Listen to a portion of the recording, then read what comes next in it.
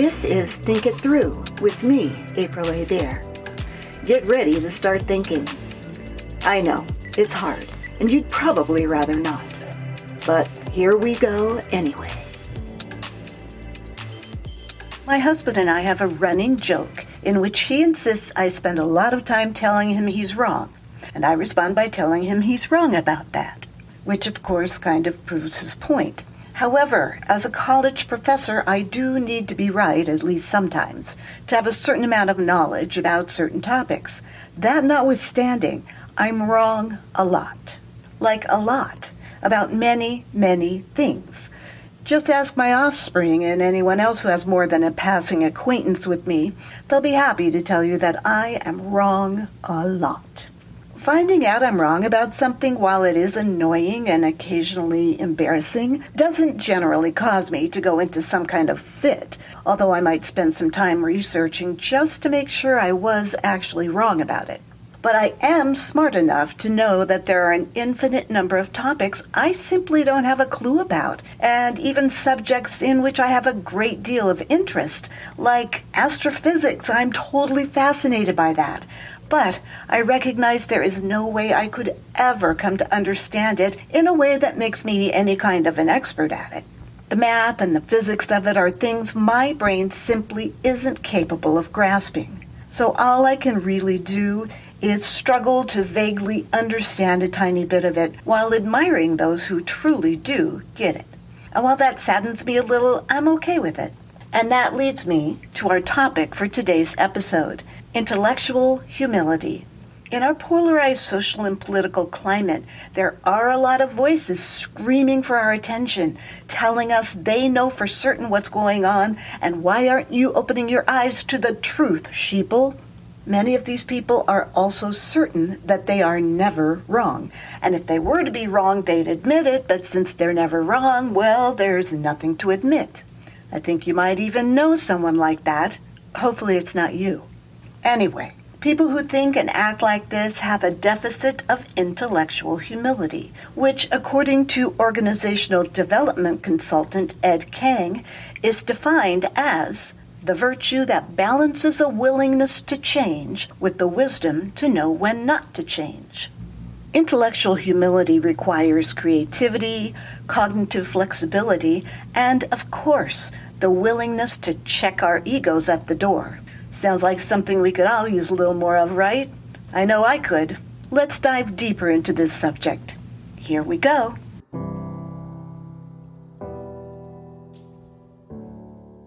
Here's another definition of intellectual humility from the John Templeton Foundation website. Intellectual humility is a mindset that guides our intellectual conduct. In particular, it involves recognizing and owning our intellectual limitations in the service of pursuing deeper knowledge, truth, and understanding. Science reporter Brian Resnick says in a Vox article that intellectual humility is simply the recognition that the things you believe might in fact be wrong. But he says we shouldn't confuse it with overall humility or bashfulness. As he says, it's not about being a pushover. It's not about lacking confidence or self-esteem. The intellectually humble don't cave every time their thoughts are challenged. Resnick explains how intellectual humility works by likening it to the scientific method, in which scientists do their best to rule out any other alternative explanations before determining what is truly likely to be the case. It takes intellectual humility to be willing to look for evidence that the thing you think is true may not be. But without that commitment, we would never come to the kinds of good, solid conclusions that move scientific knowledge forward. So what are the components of intellectual humility? Writer, speaker, and corporate trainer Shane Snow says there are 4 of them. The first component is to have respect for others. Now, right away, this one's tricky, isn't it? I mean, what if someone has a belief that's, to your mind, ridiculous or even dangerous? Think of it this way. Respecting others does not mean accepting their beliefs as true. It simply means that we need to be tolerant and understanding of those who hold beliefs that are different from ours. You can say, I disagree, But you also need to realize that the other person has their own reasons for believing as they do.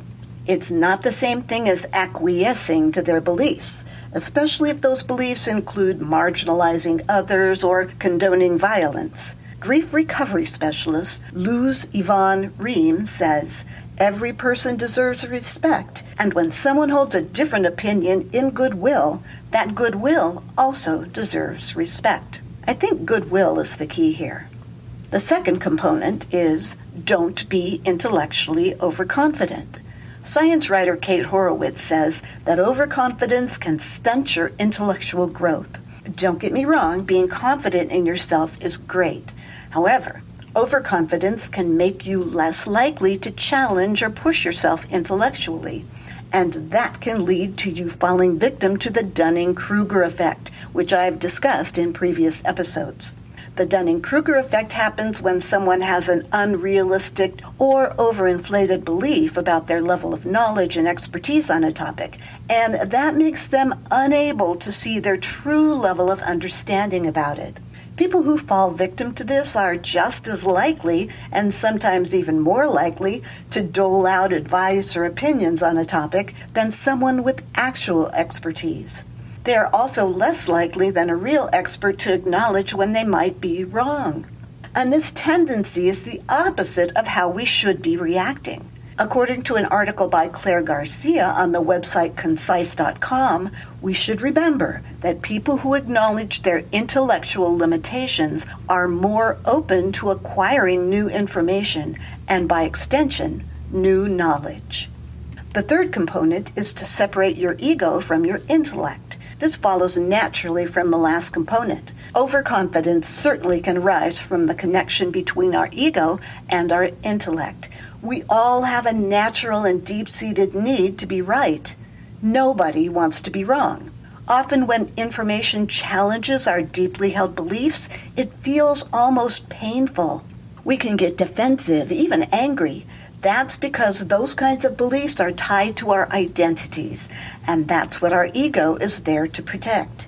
Dr. Greg Enriquez writes in Psychology Today that ego is, to put it simply, the part of you that is engaged in self-justification. Sean Snow says that discussions on topics that are tied to identity are very difficult to make productive, but because those topics tend to be important not just to us, but to society at large, it's important that we learn to separate our ego from our intellect so that we can discuss these topics without wanting to kill each other. Finally, the last component is that we should be willing to revise our viewpoints. And yes, this is very difficult to do because of all the things I just talked about. We have, as Elizabeth Svoboda, a writer for Greater Good magazine, says, a strong drive to hold on to pre-existing beliefs and convictions, and depending on the circumstances, changing them can exact a high personal toll. Lots of people continue to hold on to beliefs, even though they might have reservations about them, because they know that speaking out against those beliefs would mean they might lose their family, friends, and the support of their community. Also, changing your mind just has a really bad rap. We consider the ideal person to be someone who's decided what's right and sticks to that their whole life no matter what. And sure, that's commendable, except when you come to the realization that what you thought was true actually might not be. The ability to change one's mind and admit that we were wrong, she says, ultimately boils down to an issue of character, of our ability to transcend our ego, to see it not as uncertainty, but as a commitment to the truth. Okay, so those 4 things are all really important, but hard to accomplish. What are some ways that we can work to become more intellectually humble? Let's look at how we can have respect for others' viewpoints by first looking at why it's so difficult. I really think the main reason is this. You might be afraid that by showing respect for a person whose viewpoint you find incorrect, you're somehow validating that viewpoint or making the other person think that it's somehow okay, when that's not what you think about it. But immediately condemning someone's viewpoint may not be the best way to handle things. Psychologist Matthew Buckley says that not immediately jumping in and declaring your opposition to someone's beliefs is much more likely to lead to an interesting and enlightening discussion. If you say, "You're wrong," or "That's stupid," or "I can't believe you would think that," you're not likely to gain anything from the encounter, and you might even lose a friendship. But if you say something like, "I wonder, why do you feel that way?" and then listen to their reasoning or their justification, whatever, it's much more likely that you'll begin to understand their perspective. And understanding someone's perspective can help you to see the bigger picture and can also help you to see why you think a particular way about the issue. And even though you might disagree about the main issue, you might find that there are tangential issues on which you actually agree with that other person. Seeking common ground, finding areas of agreement, these are techniques that diplomats use to help warring countries start to put aside their weapons and find peace. And they can work in our personal lives as well. And being respectful of other viewpoints can help us as we work to become less intellectually overconfident. In fact, acknowledging that we might not know everything about a topic is the first step to truly becoming more knowledgeable. Asking trusted people around us for feedback periodically is also an excellent way to determine if we might be placing too much confidence in our knowledge and abilities. Always being a student of your interest. Continuing to learn by seeking out the best information. And I've talked before about how truly knowledgeable and educated people do research. And never deciding that you've learned everything there is to know about a topic. These are all things we can do to avoid becoming overconfident. There's always something more to learn. And doing those things will also help you to be able to start separating your ego from your intellect. It's important to begin to recognize when our ego makes an appearance. It's most likely to happen when we hear someone say something that goes against one of your deeply held beliefs. What kind of uncomfortable emotion are you feeling in that moment? Is it anger, confusion, fear, or even disgust? Do your best to stop yourself from jumping into the fray and letting your ego justify your opinion about the topic, and simply acknowledge the emotion that you're feeling. This is something that I've been trying to do, and while it doesn't always work, when it does, I am much less likely to have a knee-jerk reaction and make some snarky comment that leads to an encounter that has no possibility of ending well. Finally, the day may come that you might need to revise one of your deeply held viewpoints. Now, of course, that would be in the face of new, solid, incontrovertible evidence, and not because you've been talked into it by some very persuasive person or entity. Admitting that you were wrong, difficult though it may be, is actually a very good thing to do. And there are efforts out there to change the stigma surrounding those admissions, particularly for scientists and researchers. Psychologist Julie Rohrer and some of her colleagues created something called the Loss of Confidence Project, an academic safe space for researchers to declare that they have lost confidence in some previous finding and no longer believe it to be accurate. She's hoping to normalize admitting past mistakes so that people will not be penalized for them. We need a culture that accepts the words, "I was wrong about that," and recognizes that only through those words can we get closer to the truth. It's possible that, depending on the circumstances, some of your acquaintances or even a troll mob on social media might try to shame you for admitting you were wrong. But frankly, it's highly unlikely those people are acting with goodwill when they do that. They are attempting to perpetuate the belief that admitting wrongness is a weakness and trying to make themselves look better by comparison because they haven't changed their mind.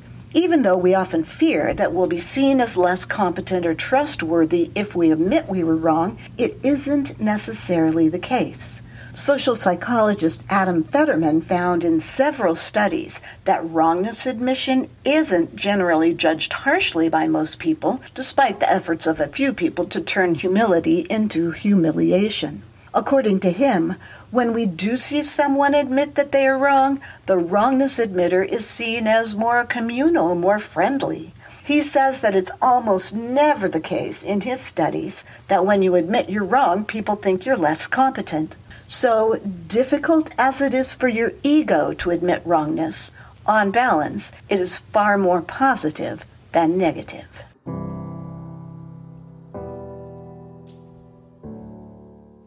In the end, cultivating intellectual humility doesn't mean giving up on all of our ideas and convictions and just being open to whatever anyone tells us. It's not gullibility. Remember Ed Kang's definition of intellectual humility as the virtue that balances a willingness to change with the wisdom to know when not to change. And Brian Resnick puts it perfectly when he says, it means we need to be thoughtful in choosing our convictions, be open to adjusting them, seek out their flaws, and never stop being curious about why we believe what we believe. As I said, it's something we all need to cultivate more of. And hopefully, I've given you some ideas that will help you think it through.